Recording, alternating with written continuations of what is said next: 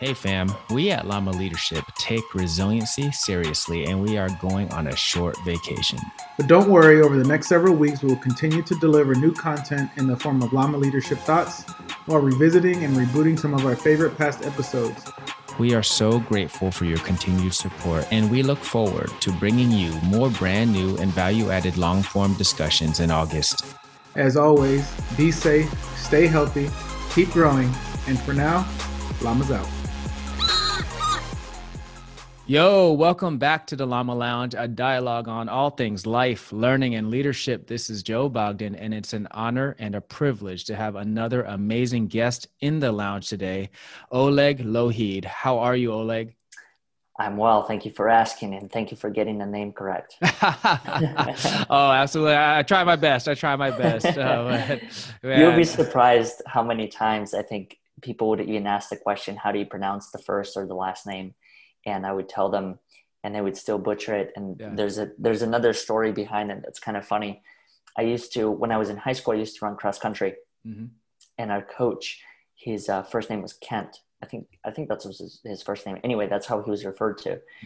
And my brother also ran cross country, and he's 4 years older than I am when it comes to the school part.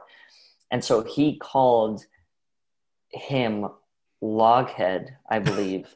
And I took on the tradition and carried on the legacy of the same pronunciation of the last name. And I kid you not, the number of times where I would tell him the name multiple times, sometimes 3 or 4 times, and it just goes out one ear, out the other. It does not register. And so it fascinates me sometimes where, especially when people ask, how do you pronounce it? Yeah. And then they still pronounce it in whatever way. So it makes me curious, how often do we listen just to respond compared to listen to understand? Right. And even beyond that, ask just to ask, but not really, receive the information, right? So that's interesting with the name thing, because I'll self-proclaim that I am terrible when I meet somebody remembering their name. So I try to put more of an effort into it, and I don't know, I've heard many things, like maybe sometimes it's because you're so focused on making sure you present yourself well that you're like not really, you're distracted or whatever it is. And I started learning a lot of different techniques to try to remember, because I think it's important, right? It's a sign of respect too, to remember their name and say it correctly. So yeah, there's a lot to it. I think for some people, it's their only form of identity, depending on the story and the background that they've come from. In my situation, when I think about my own experience in my past, my first name is really the only thing that I have as far as my birth or origin identity. Everything else I had to adapt to through the adoption that I went through. Yeah. So when I think about that particular situation and some of the other cases where I'm sure there's got to be situations where people had to change everything completely. Yeah.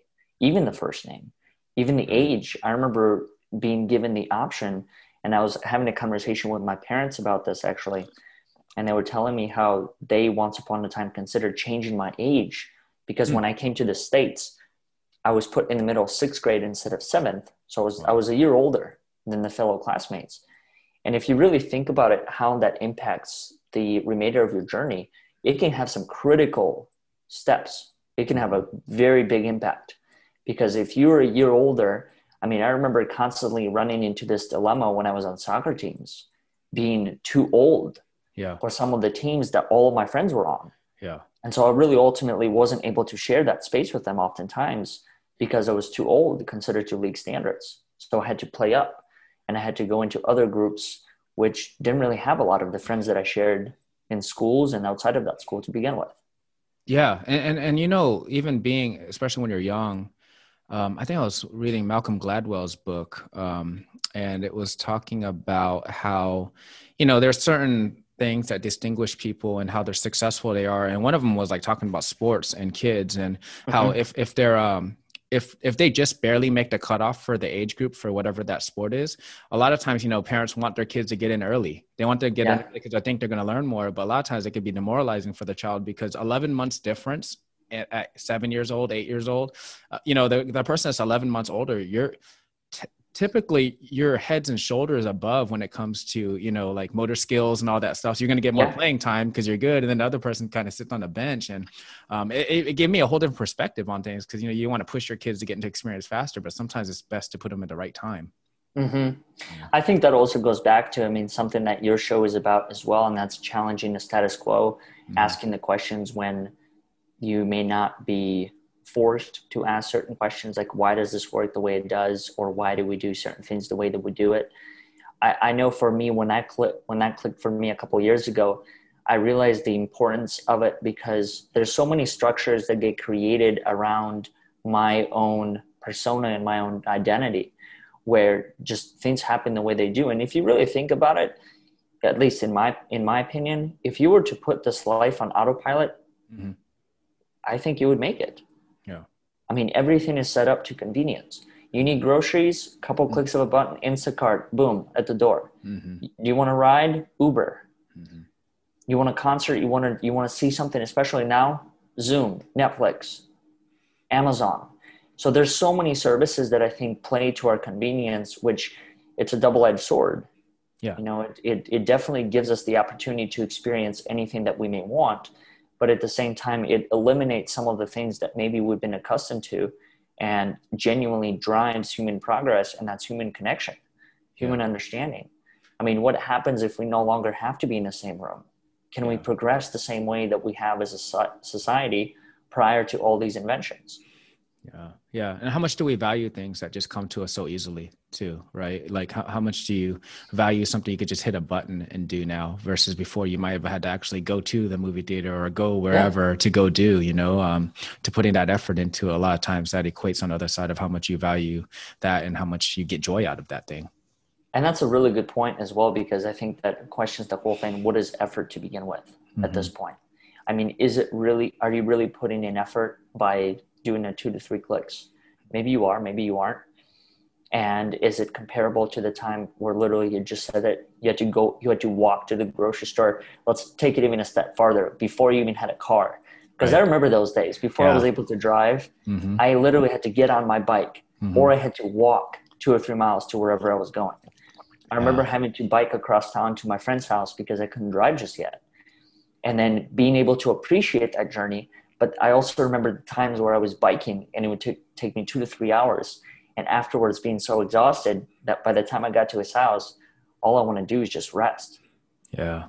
The possibility of playing backyard football, that's just like out of the question. At least for the next hour or so. Right. And and it kind of toughens you up too, having to go through that. And, I don't know, there's a lot of things that I think that, the secondary and tertiary effects of just having a life of comfort and ease can have on us, that a lot of times, unless we take the time to deliberately evaluate those things, it's just lost on us. We don't even know what we don't know. We don't know what we lost. Yeah. Well, I think it also brings up another point, and I don't know if this is the direction that you want to go in or not, but I was having a conversation around this with a friend of mine the other day, and we were talking about this concept of suffering. And the question that I posed to him was, yes, at least the narrative that I've oftentimes heard, it is that let's get rid of suffering. What would the world look like without it? For me personally, I don't know if I would want to live in that world. And the reason why is this. When I've looked at this whole concept of purpose and identifying meaning out of your life, I don't know which components of the equation actually fit within that formula. And because of that, I started to question whether or not suffering is a necessary component to purpose and to meaning in life. And so as much as I looked at that whole journey and everything that we talk about, convenience and maybe wanting to eliminate certain things to get more of the other things, I get curious about that question as far as, is our hardships and is suffering truly necessary for us to be able to identify that purpose and step into it? Because to this point, I can't name you one person that hasn't gone through an element of suffering and has then been able to flip the script, flip the narrative, and choose a completely different path. What do you think? Yeah. You think that's a necessary component? I think so. I think so for many reasons, right? One, like I said, if you don't go through something tough or challenging, you may not even know what your capabilities are. You may never know. So you're not even testing yourself and you don't even know how much you're leaving on the table, right? The other thing is, I think you don't find value in some of those high things if you don't go through the suffering that it takes to get it. So I think the old adage talks about, like you're not going to really appreciate the mountaintops if, you don't get to go explore the valleys. And I think that's very true, because I think, happiness is something really, just to talk on the other end of that. For me, my thoughts are, happiness is like, it could be fleeting, right? You're in a moment, you're happy. And it's kind of like pleasure. You feel it and then you don't. And to think that you're just going to be happy all the time is pretty naive, right? I think contentment is probably something that we want to strive for a little bit more. But that suffering, I think, makes you appreciate those moments of contentment or even happiness even more. And to me, it's kind of like makes life worth living. I know it sounds kind of weird, right? Like how suffering make life worth living, but because it makes you appreciate things. I'm in a quarantine right now, and I don't think if I've ever not been in this quarantine and not been able to appreciate some of the things, like just normally going to a store if you want to, or, some of those things that I'm not allowed to do right now. I appreciate those things more now because I'm not able to do them. And, something that I never really even put thought into. And, so I think that, suffering, we talked a little bit ago about, things happen for a reason. Like all things happen for a reason. I don't think, whatever your higher being that you believe in, or whoever, if that is something that any of our listeners believe in, this isn't by accident. Suffering wasn't thrown onto this planet on accident. I don't believe so. I think it's here for a reason. Right. Yeah. And I think that's kind of the beauty of life. In my opinion, everything's here for a reason. I mean, the cool part about, I think, of being a human being is that you get to choose what that reason may be, and you get to carry that reason forward, and you identify it in whatever way that you can. But I know for me, when I started to look at all of these concepts and really understood that it was through shifting of my perspectives, I've been able to find these spaces and opportunities to not only think differently, but to also act differently. That's when it clicked that I actually have a choice in choosing this concept that there's a reason for why everything happens. Like literally everything, I kid you not. And that's the beauty of it, is that choice is always available. Something happens, I can immediately go into that space and try and understand, what is this here to teach me? Why did this happen? What could I have done differently?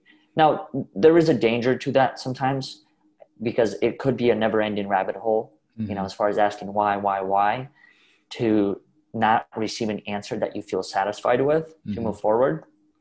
So the concept that I think you brought up, as far as choosing to be content with literally what you know, and know that there's going to be additional answers and additional layers to that particular discovery that you just had, I think that's part of the journey. Yeah. It's part of the journey to kind of embrace the path and know that everything about this unknown. Yeah. I mean, let's face it. Right. We don't know how long this conversation is going to last. Right. We don't know what may happen in the middle of it. We may have Wi-Fi go out. We may have, I don't know, just whatever may happen. And so there's a lot to be said for also this concept of control. How much of this experience do we control when it comes to it? I know that we talk quite a bit. You talk a lot on your show about this, and we do on ours as well, as far as this concept of mindset. I don't even know which aspect of that mindset I truly can control. Right. Maybe it's the way that I react, but if that's the case, then why is it that there are situations where I know the situation drew me in and I wasn't able to hold my space and hold my ground? Yeah. In those aspects, I wonder too, because, even me, I know the studies, cognitive behavioral therapy and everything else. And I really am a big, proponent of Stoicism and the beliefs and the philosophy. And, you talk about trying to control yourself and your thoughts and your beliefs, and dig deep into doing some deep work into your personal beliefs and how they might create that filter of how you're looking at things, your perceptions. But still, I lose it every now and then. I'm just like, there's a moment where you're like, why did that just happen? I know everything about this and how I should be controlling myself, but I still went off the handle on that, whatever that might be. And I think, there's some beauty in that, being human.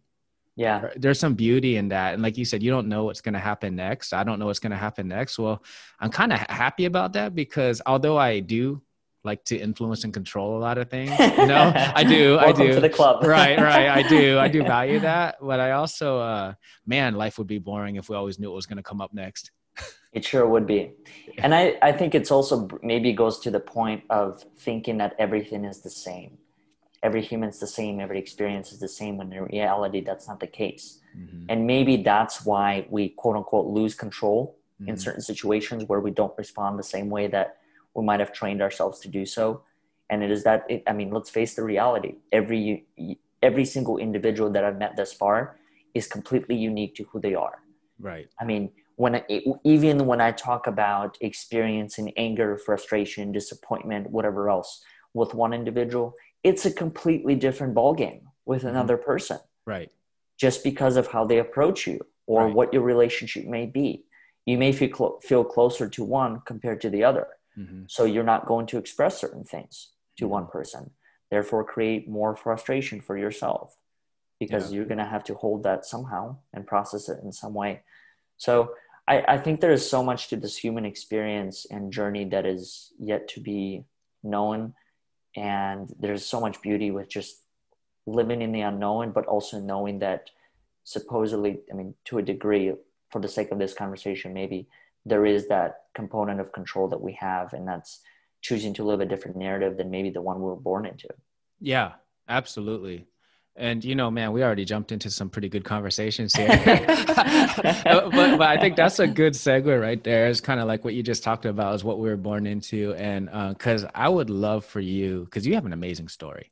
And I'd love for you to share it for our listeners, because for one thing, you know, I think we all learn from other people's experiences. You know, there's some wisdom there that we can glean if we choose to. But the other thing is your story, in my opinion, is exceptionally inspirational. So I was hoping that you'd share maybe, you know, how did Oleg become the man he is today?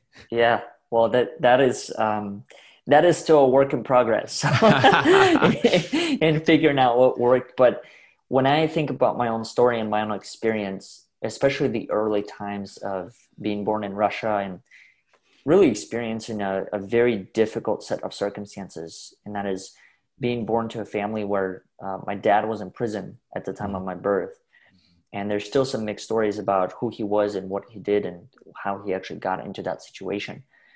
Due to that, and then my previous, I guess you could say maybe stepfather or some role like that, he was actually my sister's dad. He drowned. And so my mom, one of the ways that she chose to cope with both of those circumstances was through alcohol. Yeah. So when I was born, she was literally addicted to it. And, you know, for the longest time, and for those that are listening that might be able to relate, I chose to blame her for that. I chose to blame her for her inability to take care of me. I chose to blame her for the fact that she was an alcoholic. And much of that blaming was happening because that's how the society wanted me to view her. That's how the society views alcoholics. Yeah. It doesn't view it as someone who may actually be fighting something that's truly irreversible. And that's one thing that I tried to understand for the longest time when I was younger, because I remember having conversations with her where I would be begging her to change. I would be begging her to give up drinking. I would be begging her to come back all under one roof with my sister and I. Yeah. And she would always say yes. And that was the cool part about it. But the reality of this situation was that she would only be able to hold it together for 2 or 3 days, maybe a week. And after that, she would go back to drinking. Yeah. And so me, as that younger self, I couldn't really handle that and accept that. And so I would go back into the anger, the frustration. And a lot of it had to do with the fact that I truly didn't understand what she was fighting for. Right. And that I think sometimes it goes missing. It gets lost in translation when it comes to trying to understand this experience. And so it wasn't until I was significantly older that I finally understood that maybe she was fighting a battle that there was no end to, and that truly no way to go back. And so when I think about that experience and that early upbringing, followed by multiple situations where, you know, there was so much unknown. I didn't know where I was gonna sleep certain nights. I didn't know what I was gonna eat. I didn't really know who was gonna take care of me in certain situations. And so it led me to a decision that, for me, it's just like any other decision, but maybe for someone else who hasn't experienced it, that could be viewed as a pivotal decision.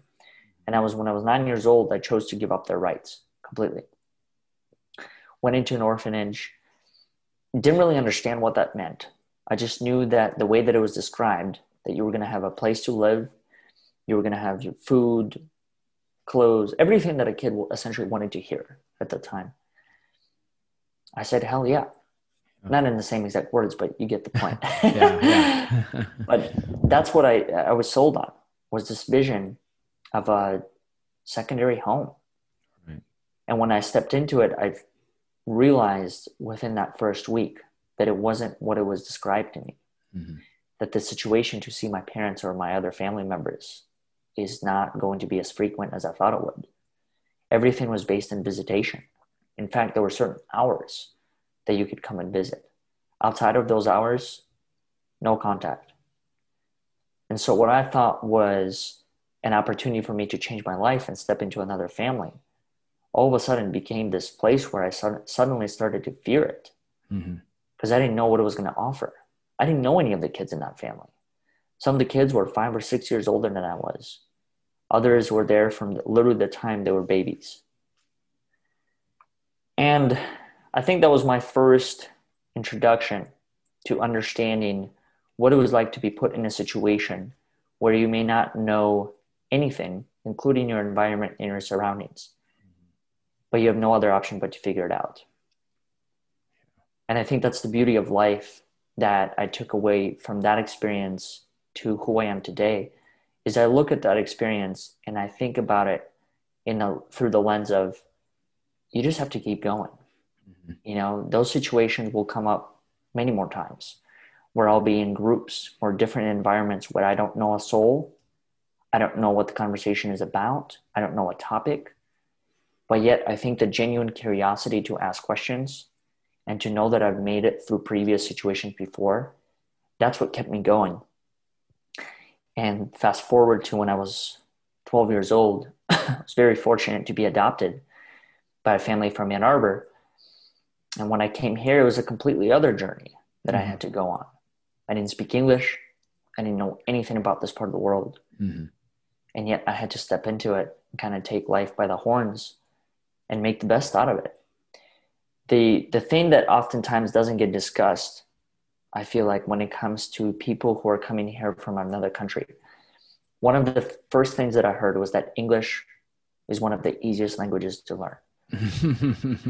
DS on all of that. It is extremely challenging.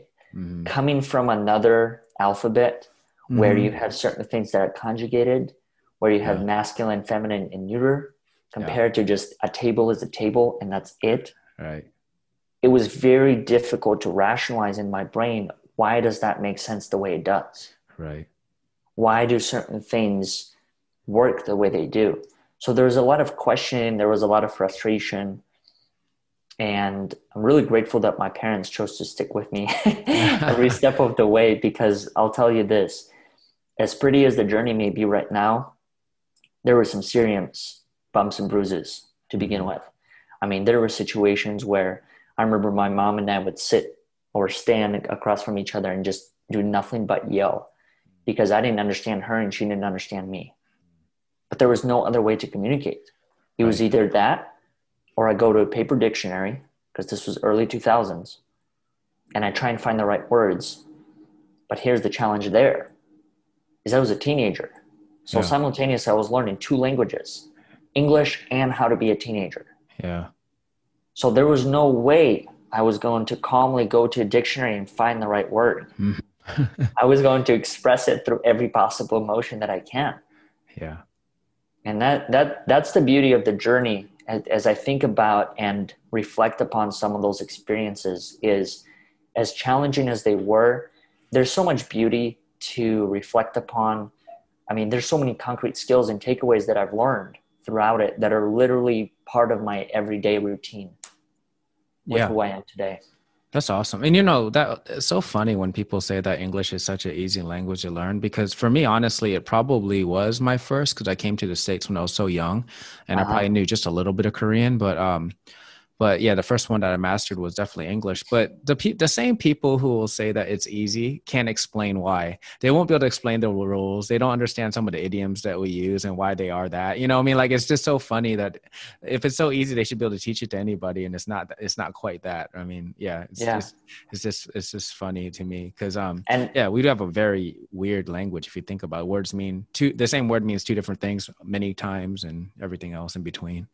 I kid you not, yesterday I just learned that flyer can be spelled in two different ways, with a Y and with an I. And I was just like, what?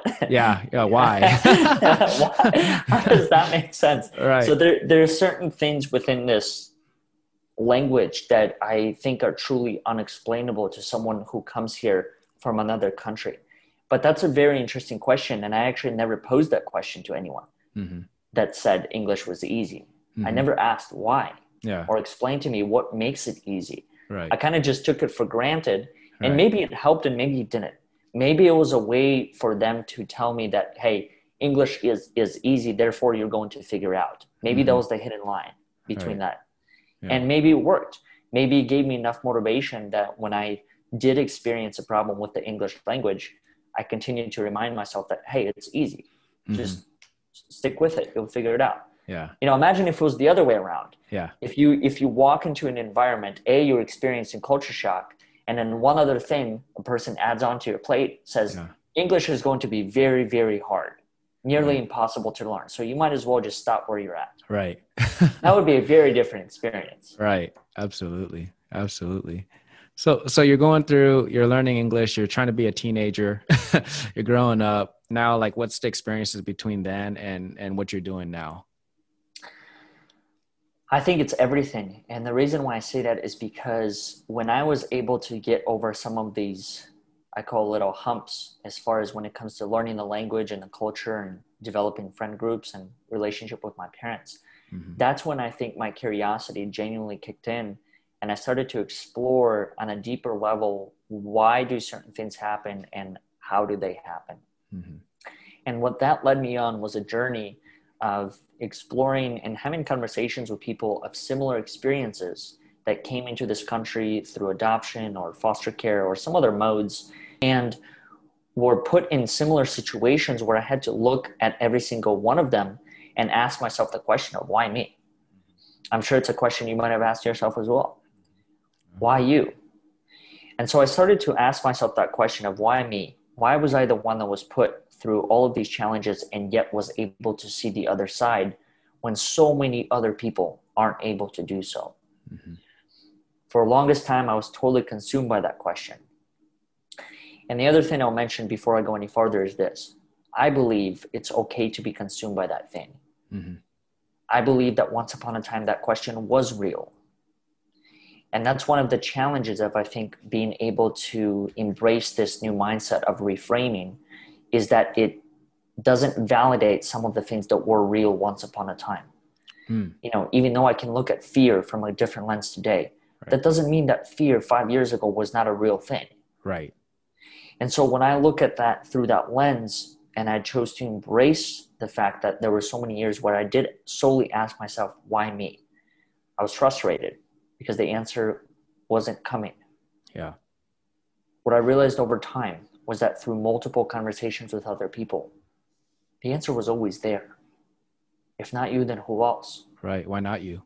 Why not you? Yeah. I remember the first time the person said that, I kid you not, I dropped everything. I was just like, wait, what? Could you say that again? Yeah. Why not you? Yeah. And it was so simple. And that's maybe one of the other beauties, hidden beauties of life, is that there's so much wisdom in the simplicity of life. Right. It's not the complexity. And so when I flipped the script and I started looking at all this just through a very simple term, that everything's already here. Whatever resources that I need, it's just my job to recognize those things as resources and then maximize it. Become more resourceful with whatever I have. And so I started to look at that journey through that lens. I started to embrace this concept of why not me? And then, I kid you not, one thing after another started aligning. Yeah. I started to meet more people on the journey that would ask me different questions, share different stories. And then it started to kind of pull me into this space of adoption and foster care, where I started to realize that there was something beautiful that I went through in regard to not only my first 12 years, but also the adoption journey. Yeah. And that's where I started to create this space for other people. In the best way that I could describe it now, I wasn't able to describe it this way maybe even a year ago. In the simplest terms, it's a space for people to be heard and to be appreciated through their stories. Yeah.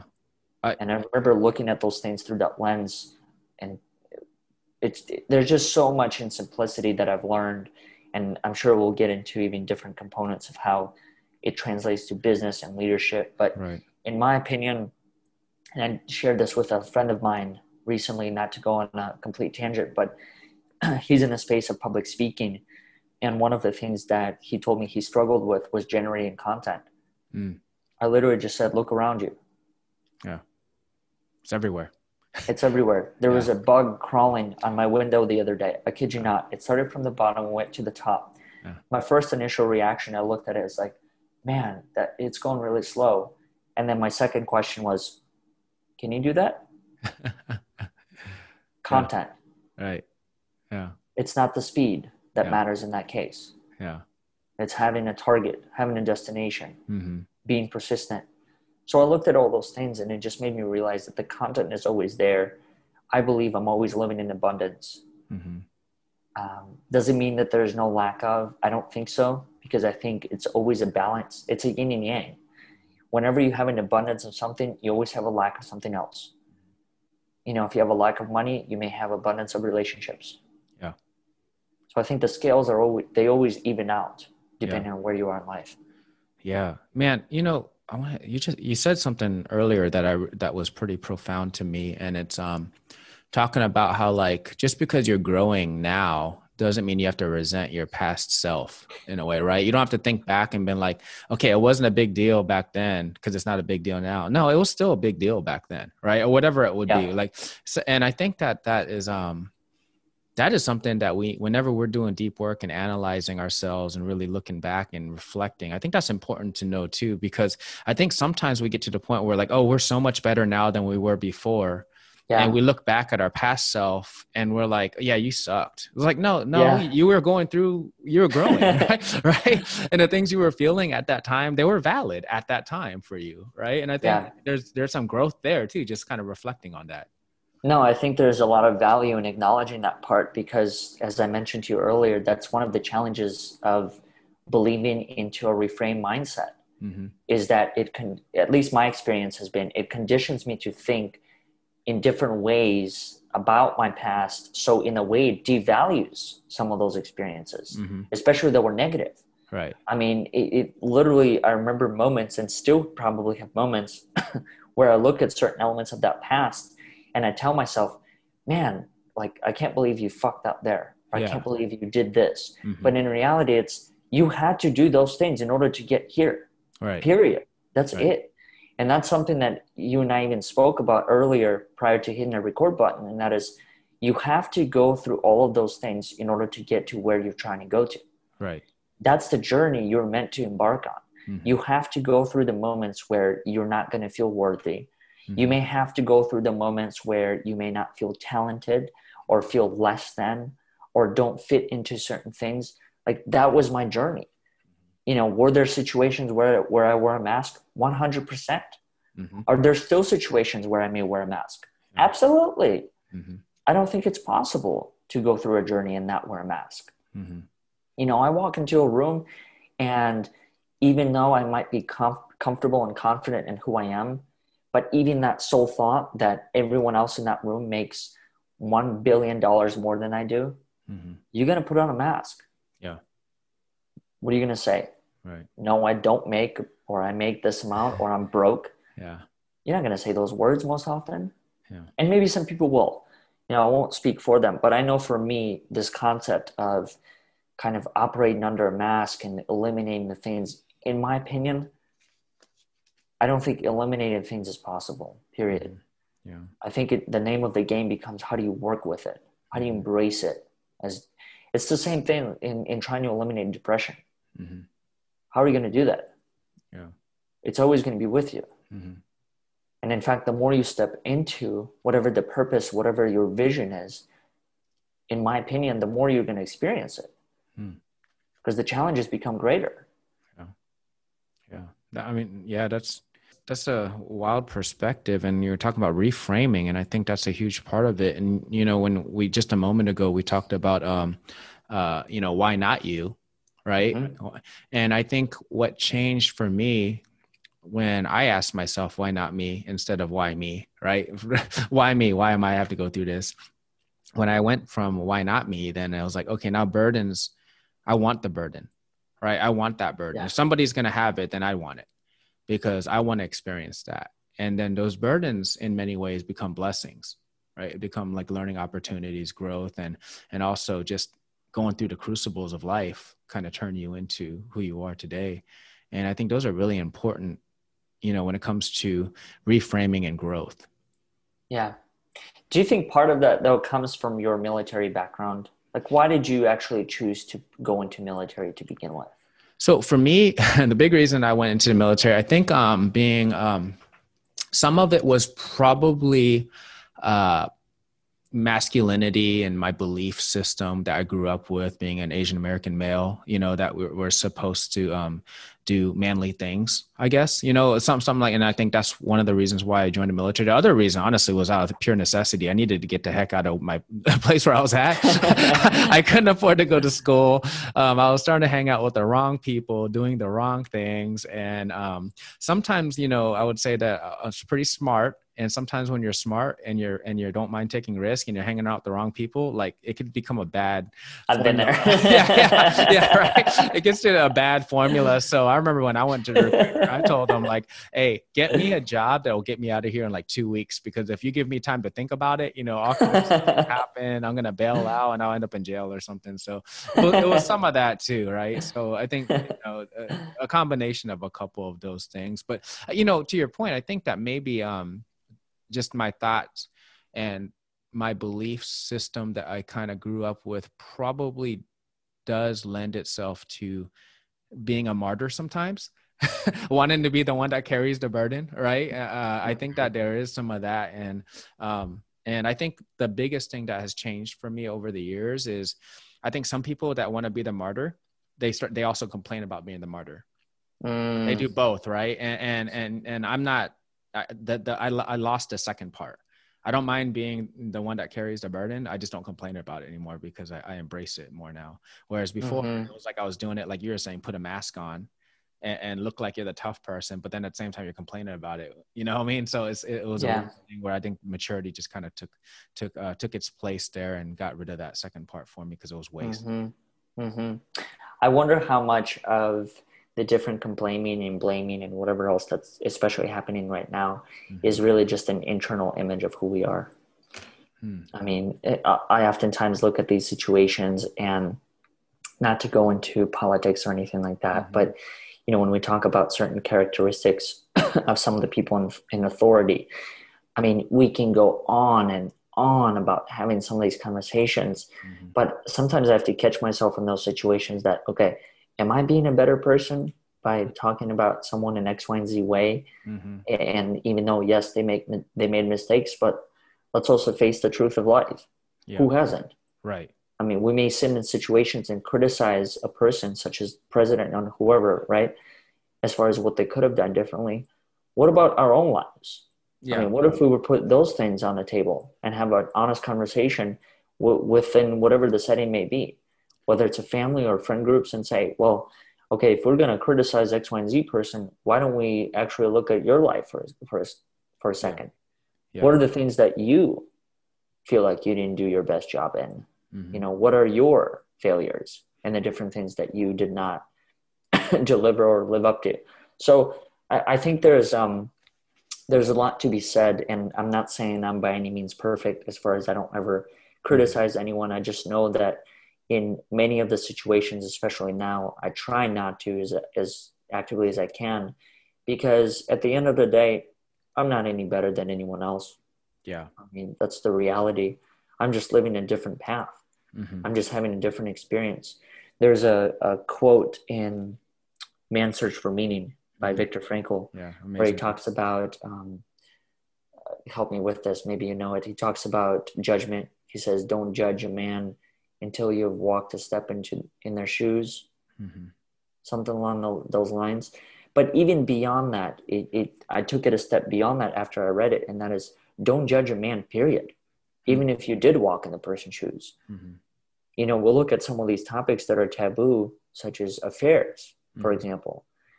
And then we'll judge, and even in situations where we might have been the ones that experienced an affair, who might have judged the other person?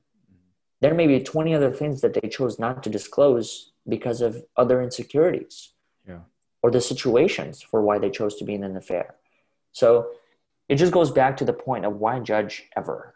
Yeah, I think that why try and justify judgment, right? Right. Yeah, we attach like all these value judgments on things, right? And I do think it's a healthier view to try not to do that, because nowadays you see people doing it, and I think one reason why people do it is because it makes them feel better about probably some of their own mistakes, that they get to, like, you know, talk about something somebody else did, right? And then this person's also supposed to be in a high leadership role, and they're screwing stuff up. So if I talk trash about them, it makes me feel better about my measly life or whatever it might be, right? I mean, I think there's some of that there, but then there's also like that there's some just like this visceral thing that's happening where people are like judging people for things that they did 10, 15, 20 years ago. And I'm like, you know, they said something stupid 20 years ago. Well, I said all kinds of stupid shit 20 years ago. You know what I mean? Like, I said something stupid yesterday. I guarantee it. Right? You know? So it's like so weird that people are willing to do that and then not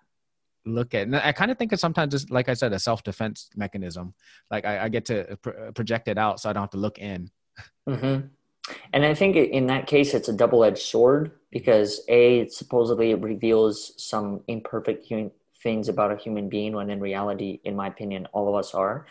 But then the other part that it brings to my attention is this fact that in bringing some of those things to light that might have happened 10 or 20 years ago, I mean, let's face it, there were situations that happened to me 5 years ago, even a year ago, where if I were to talk about it, people would be like, what? Like, I can't believe it. But to me, it's like, those are the things I had to go through to get to where I'm at. And so it makes me curious, even in those situations, that are we doing more harm than good? You know, are we actually helping the other person embrace those aspects of their journey by making it public, or criticizing them for it, instead of helping them by creating a space and saying, hey, Joe, what'd you learn from that? Right. Yeah. And that's it. And move from that. Don't choose to justify or put it in a lens that, oh, you're a bad person, but rather look at it through a completely different lens. And that's, what'd you take away? Did you change your behavior? And even if you didn't, do you want to change it? Because here's the thing, you should have a choice as well on wanting to change that behavior, right? Yeah. I mean, like, your thing is like, some people is like, oh, we should be able to give people a road to redemption. It was like, well, yeah. Or maybe we are not entitled to give them that road to redemption, right? We're not entitled to judge them and say that they need to redeem themselves in certain aspects as well. So, it's interesting because, you know, I think society, leadership, you know, working together would be so easy if it wasn't for the people aspect of things, right? Yeah. I mean, we're all so different and we got to deal with things. And I think that the conversation we're having right now, analyzing some of those things, I think, you know, it's helping me reflect on some stuff and just open up my brain a little bit more to things. And hopefully conversations like this can help others at least think about it, you know, at least think about it. And I mean, let's face it, we're complicated beings. Yeah. This whole journey, the fact that many of us, at least in my opinion, maybe all of us, can't articulate an answer to a question of what is life, that should speak to the complexity that we're faced with, or what's the meaning of life. Right. There's so many different answers to that question. And so it just makes me think that maybe oftentimes, in my opinion, we try and overcomplicate some of the things even more, without going to the root of the problem. We're trying to understand, why is it happening the way it does? Why does the person lead in the way that they do? Rather, we kind of look at the cause and effect, and then we try and build from that instead of going deep. That's why I think, in my opinion, when it comes to leadership, everything starts within, period. Yeah. The journey always starts within. however you choose to lead yourself is most likely going to be the way that you choose to lead others. You're a direct projection of other people. That's why I think environment plays a big role. You know, that concept of you are the product of your environment. Yes. To a degree, I believe in that wholeheartedly, because I've looked at my experience long enough where I've been able to identify situations where I was in certain groups and that's the person I was compared to some of the other groups that I later on had in my life. And so I think there's a lot to be said in regard to choosing to lead from within, not only when it comes to business or whatever else, but just life, period. Because the other thing I think about this concept is work-life balance. I don't know if that's a thing. I think they're too interconnected to even tell the difference. Right. You know, we try and tell the difference by saying at 5 o'clock you go to life, at 9 a.m. you go to work. But in reality, my experience has been once it hits 9, I'm always thinking about both. Right. Once it hits 5, I'm always thinking about both. So there's just so much about life that, once again, it's unknown. And this concept of leadership, I think it does play a big role in maybe solving some of these situations that we're in. But at the same time, everything starts within. It doesn't start with, you know, your neighbor or whoever's the president. That's why, I mean, this might be, I don't know, popular unpopular viewpoint, doesn't really matter to me when it comes to it. But I look at some of the leadership that we might be surrounded with in 2020, and I choose to ask the question of how is it impacting the rest of us, right? When we talk about presidencies and when we talk about certain things, I mean, I've never had a president come make me a sandwich. I've never had a president come deliver me a paycheck. And so when I think about that, there's so much responsibility that I have to take on as an individual in order to continue living and being the best possible citizen that I can. So long story longer, I think in my opinion, we put too much emphasis on the structures and the authorities rather than choosing to look inward and ask ourselves maybe the tougher question of, am I being a good leader? Yeah. What am I doing for myself? What am I doing for my community? Instead of looking at some of these other people who, yes, we vote into certain elements of power, but that shouldn't be the end of the road. Right. Yeah. Because every single one of them are human as well, right? And all of us. And they're going to make mistakes. Right. All of us are flawed. None of us are infallible, and we have to just kind of understand that. And I think some of it might even be that we're afraid. We want to be taken care of, and we're like, how come we're not being taken care of right now? But I like your point is, if every single one of us, and I always say this, I was like, just do your damn job. If everybody did their job, right? If everybody did their job, whether it's an organization, in a community, or whatever that is, if they did their job to the best of their ability, this world would be so much better, right? We wouldn't even experience probably half of what we experience. Right. And that's the simplicity, right? But it's simple, but it's not easy because now we're humans and we're all looking at everything else, right? But I mean, if everybody just did their job, but I've never worked in an organization, in a work center or anything else where I can honestly say 100% of the people there were doing their job to the best of their ability. You know, I mean, like even consistently, I'm not saying all 5 days of the work week. I'm saying like 3, you know what I mean? Like I just haven't really seen that. Dude, maybe 1. Right. Start there. Yeah. Let's get to 1. All of us just do our job today, right? Just one day, and let's see the impact it can have across an entire year. And I just think that, you know, there's so many reasons, like you said, we're complex beings and then we attach judgment onto stuff. Now there's expectation management and everything else. But I think that your point of going back to making things as simple as possible, you know, and finding beauty in simplicity, that can be a life lesson, a leadership lesson, and it can help us learn a lot as well. So I think those are great points. I think it simplifies the process as well. At least in my experience, it simplified life on so many different layers. When I started to look at purpose as not this thing that I had to go and travel to Thailand for and meditate, do a silent meditation for a year in order to find that purpose, I realized that for me, over time, purpose simply became service, period. It was just choosing to serve other people through my own experience. It was choosing to approach it through the lens of, okay, this is one component of the experience that I want to connect with people around. And then later on, those things will change and those things will evolve. But what I realized also over time is that there's this thing, and that goes back to what you just said, the expectations, the judgment, the comparison. It complicates some of these things that no reason have to have some of these complications. Right. When I started to look at purpose through the lens of service, that's it. Yeah. Just choose to show up for yourself and choose to serve others. Yeah. There's no reason to have this concrete thing figured out. That's one other thing that maybe complicates the journey a little bit more than it needs to. And that's choosing to pursue one thing for the rest of your life. Mm-hmm. That's crazy. Right. I mean, let's face the reality of that. That's a really crazy task. Right. What if in a year, what if tomorrow you're going to meet someone who's going to give you a completely different perspective on the experiences that you've had? What are you going to do? Carry the same work that you started 5 years ago? Right. Yeah.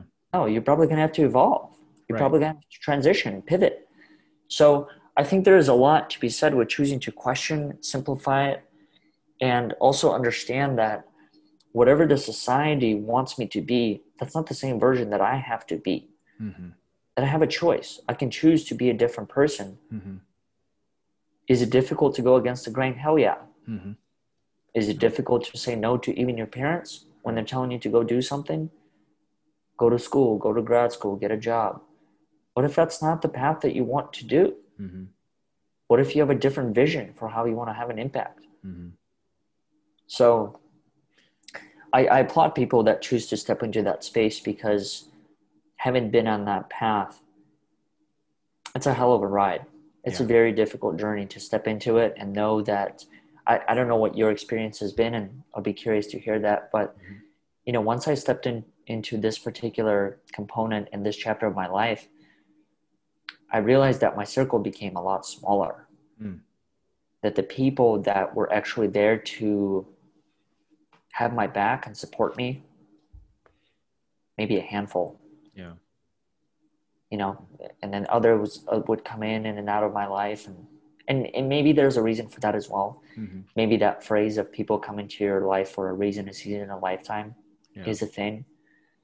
And I'm sure I'm noticing that a lot more, that people come into my life in incremental or chapters, or whichever way you want to look at it. But I do notice that for me, at least, it's important to create structure or create consistency with people that I genuinely connect with, because this concept of, we'll stay in touch or we'll get in touch whenever, it's a never ending tomorrow story. Yeah.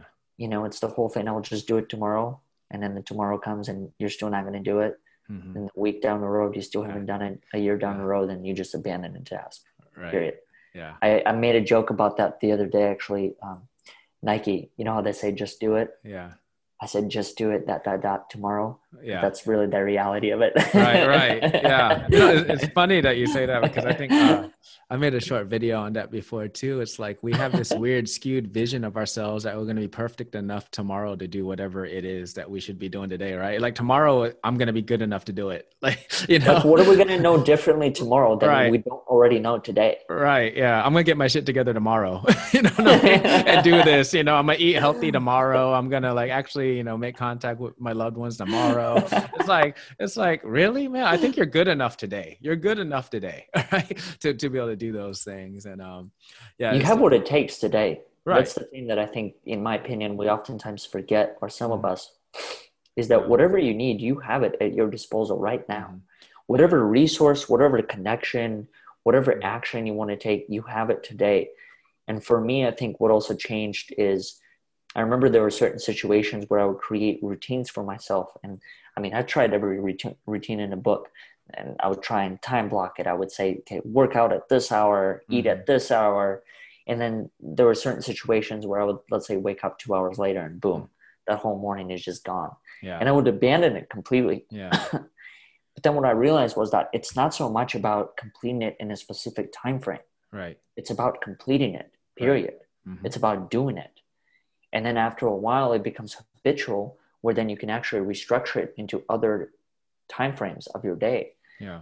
And so I think you're spot on. And for anyone that's listening, I would just encourage you that whatever it is that you're looking for, whatever it is that you need, you already have what it takes, period. Yeah. With whatever version of who you are today, You have what it takes to take one step forward. And that's all you need. And that's all you were ever doing, is you're taking one step at a time. Yeah, man. Oleg, man, this was a great conversation. I had a great time. I mean, I'm having a great time, and I had a great time. And I think that, you know, that point that you just made that we both talked about, I think is a good ending point for this discussion, because I think we need to have plenty more. I know, you know, various topics. I think this would be great. And yeah, it was just fun. I don't think half the stuff we talked about was even, you know, things that we necessarily planned to talk about, but it was a lot of goodness there. And I really appreciate you. And I think just the perspective of, you know, the beauty and simplicity, you know, just that right there, people can like meditate on a little bit and think about some of those things, because we overcomplicate the hell out of stuff. Mm-hmm. Yeah, we really do. Well, yeah, I look in places where, when I think about this concept of resources always being around, I mean, I even think about that story of the bug crawling on the window vertically, which I cannot do even with suction cups. Yeah. It just, it made me think about that component, how in that case, it's not about the speed. It's not about the destination. It's about the journey. Mm-hmm. What if in that case, if you think about maybe the lifetime of that particular bug, what if that lifetime was literally equivalent to making it from the bottom of the window to the top? Yeah. Because there's got to be species like that exist. I mean, if there are species that exist and can live for 400 years, there's got to be those that only live for 30 seconds. Yeah. Yeah. And what if that was the journey? And so it just makes me think that so much of this life, I used to emphasize with this concept of a destination. You know, if you think of success, oh, what do you want? What if it's not about that? Yeah. What if it's just being able to experience, just literally experience for the sake of experiencing, period. Yeah. Having a conversation like this, where you can have an open dialogue, where you're not feel like you're judged, where you can fully embrace your own opinion, develop further confidence in your own voice. Yeah. I mean, if you think about, when I think about the journey of a public speaker, in my opinion, it all starts with developing confidence in your own voice, period. Right. Once I was able to embrace that not only did the topics come in abundance, but everything else, the flow, the structure, I no longer sit there and think about what am I going to say next. Right. It just comes. So I think there is so much to be said about choosing to look at life through the simple lens. Yeah. Yeah. I 100% agree, man. I really do, man. Oh, like, thank you so much for this conversation, brother. It was great. And I know it was really fun. It's unlike any other one I've had on this podcast, for sure. I was actually feeling the same exact thing. Oh, really? And I'm not saying that, but I think 15 minutes in and then 35 or 40 minutes in, I was just like, wow, I can't tell you many conversations I've had that are on the same exact thing. And that's one of the other things, maybe one of the challenges of being in the space of podcasting is maybe, I know I do this. I used to do this a lot more. I don't know if you still do it, but you look at some of these conversations and you try and kind of digest it and analyze it. Okay, what did I do here so I can replicate it in others, right? How can I replicate this awesome experience through the others? And in reality, it's like, it doesn't work like that. Right. There are certain people you're just going to connect and boom, you don't even know. Sometimes you even forget to hit record. Right. You have a full blown conversation. It's like, wow, well, that's not going to be shared. For sure. But then there are other parts where I think we try and overcomplicate the process once again. You know, we try and make it perfect. Yeah. We ask ourselves the questions of how do we ask the same questions? How do we carry the same structure into these upcoming guests, when in reality, every person's not the same. Yeah. Everyone's unique.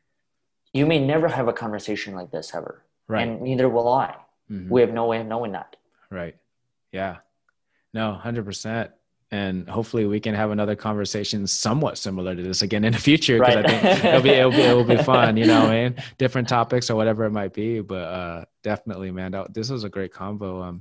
Hey, so Oleg, you have your Overcoming Odds, right? How do people learn more about that and what you're doing? I think the best way, so when it comes to social media, it would be just looking up Overcoming Odds on any of the platforms. And then when it comes to URLs, it's overcomingodds.today, not .com. And the reason why it's .today is because I believe the journey starts today. Okay. I think the journey to overcoming whatever the obstacle may be, it starts with you taking one small action today with whatever you know and whoever you are. Awesome. And that's LinkedIn, Instagram, and Facebook for Correct. Overcoming Odds? Okay, cool. So we'll make sure we link all those. And we definitely want to promote what you're doing. You send out great messages, and I know I feel grateful to be connected with you now, and look forward to like continuing this relationship down the road. Absolutely. Yeah. So, hey man, when we wrap these up, we like to end them with what we call leadership rapid fire. So really, I'm just going to give you a series of 4 questions, however you want to interpret it, however you want to answer it. All right. Takes me back to the ACT days, but let's go. All right. Question number 1. What is your favorite leadership trait and why? My favorite leadership trait is humility. And the reason why I chose that is because when I was able to fully embrace that component of my life, I was able to step into being more vulnerable and more authentic throughout my journey. In my opinion, humility, having interviewed however many people by now, it's a very difficult trait to develop. Yeah. Because it requires complete ownership of what had happened, what you've done, and how you chose to handle it. And if there's anything that I wish more of, it's more of that in this world. Awesome. All right. Question number 2. What is your favorite quote? Favorite quote. Couple come to mind. I think the one that I'll choose for this situation comes from Napoleon Hill from Think and Grow Rich. And it goes something along the lines of, don't let someone else's opinion become your reality. Yeah. I think there's something to be said when it comes to questioning whatever someone says, even in our case. This conversation was a perfect example of it. And that is, this is simply 2 lived experiences. And our lived experiences do not have to become someone else's experience. So in choosing to question that and embrace it through the lens of this is just 2 people openly shared their own lived experience, and that's it. And holding it to its value and not making it something more than what it truly is. Yeah. Man, Napoleon Hill, like that book is completely timeless, right? And like you read it now and it just, I don't know, it just like works in so many different facets of what we experience now. So it's just a great book. It's a life-changing book. Yeah, it is. It changed my perspective. It changed my mindset. It gave me an opportunity to actually embrace this concept that you can think and grow rich from your thoughts, not the wealth that you accumulate. Right. And when I was able to understand that, that was it. Right. That's all I needed to hear at that time. To understand that whatever I'm thinking, however it is that I'm thinking it on the inside, it actually manifests the world. If you really think about it and even go a step beyond that, and I don't know if there's any concrete proof to it besides kind of my own lived experience, but the world is already created for you. Whatever I'm experiencing externally, it's just a projection of what's on the inside. The inside is getting built every single day. And in reality, that world on the inside, it's probably built years and years in advance already. Wow. It's just whatever I'm manifesting right now, it's just one projection of it. You know, wanting to be X, Y, and Z, you already are. Yeah. You already are those things. You just haven't had maybe the right encounters to express those things through the multitude of selves that are within you. But that's what that book taught me, is that this concept that you're already constructing your world on the inside and you're doing it at literally lightning speed. I mean, it's not like this. Your inner world is so much more advanced. Yeah. It really has to be, if you think about it, in order for you to imagine the things that you're imagining. Yeah. Yeah. No, and absolutely. Some of the things you look at, and it's like, wow, that's crazy. But then 3 years later, it happens. Yeah. Yeah. No, I do. And, you know, when I first started reading that book and started thinking about, how you can think and grow rich, through your thoughts. I thought it was going to be some woo-woo stuff, right? And I'm like, what is he talking? Me too. Like, what are we talking about? And then you start reading like, oh, it makes so much more sense now, right? Yeah. It's powerful. So, and especially if you put it into practice, I remember that concept of, I still remember it, chief aim officer, something like that. He has that concept in there where if you identify a number that you're aspiring to reach, and then you put together certain action steps. One of them, I think, is you write that statement on a sheet of paper, and you read it twice before you go to bed and twice when you wake up. Yeah. I kid you not, it works. Yeah. I've done it. Yeah. I've proved it to myself. I was the same exact way when I picked it up. I was like, no way. Yeah. You're telling me if I read this sticky note twice at night, twice in the morning, it's going to manifest. I mean, what it manifests is I don't know if it manifests the actual result. Right. It manifests a set of inspiration and behaviors for you to produce that result. So when I wake up and I read that thing, I give myself no other option but to step into action and actually do and make that thing happen. Yeah. And that's, I think, what it does more than actually giving you somehow the result by, walking down the street and you find a suitcase with $50 million. Right. Although that might be someone else's journey. Yeah. Like, who knows how things happen. Man. All right. So question number 3, I don't know if it's the answer though, because question number 3, we usually ask, what is a book that you would recommend to an aspiring leader? So I don't know if we already just talked about it or if it's a different book. The book that I would recommend that would be slightly different from Think and Grow Rich, called The Art of Possibility. Okay. It's written by Xander something. Okay. He's a musician. And the fascinating thing that I took away from that book were 2 things. A, is that it's truly possible to think in possibilities. And B, he taught leadership through the lens of music, which was really fascinating to hear because there's one chapter in particular that he spoke to me about, and that is you can lead from any chair. As soon as I read that, it's like, wow. Yeah. And really think about it. You can, and that's something that we even talked about, choosing to become a leader of your own life instead of depending and relying on someone else to lead your life. Right. You can be a leader of your own life, regardless of where you are and what the position may be within this lifetime that you experience. Yeah. What the titles are irrelevant. You can be a janitor and yet be just as influential as anyone else in this world. Yeah. No, that's powerful. Absolutely. And we'll make sure we add that book to the show notes too, that way in case anybody's interested in it. Cool. All right. Final question. And this is the deep question of the day. In the Llama Lounge, we're all about life, learning, and leadership. So how does Oleg find his harmony between life, learning, and leadership? Man, that is the ultimate question. I better get it right, whatever right looks like. I think for me, harmony comes from a couple of things. First, choosing to show up every single day. There's something that I read today that really resonated with me, and that is this concept of showing up. It's not only about showing up on the good days. It's showing up on the days where I feel awesome. It's showing up on the days where I feel tired. It's showing up on the days where I don't want to get out of my bed. That's the first thing that comes to mind. The second thing that comes to mind is choosing to surround myself with people, and in particular relationships, that I can find meaning within, and also deepen my own understanding of life, shift my own perspectives, gain a new insight, look at life through a completely different lens. When I started to look at life through the lens of I'm just here to experience it and share, it became so much simpler.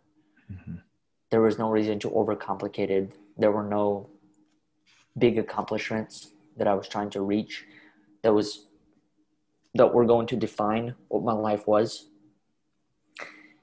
It actually brought me more joy.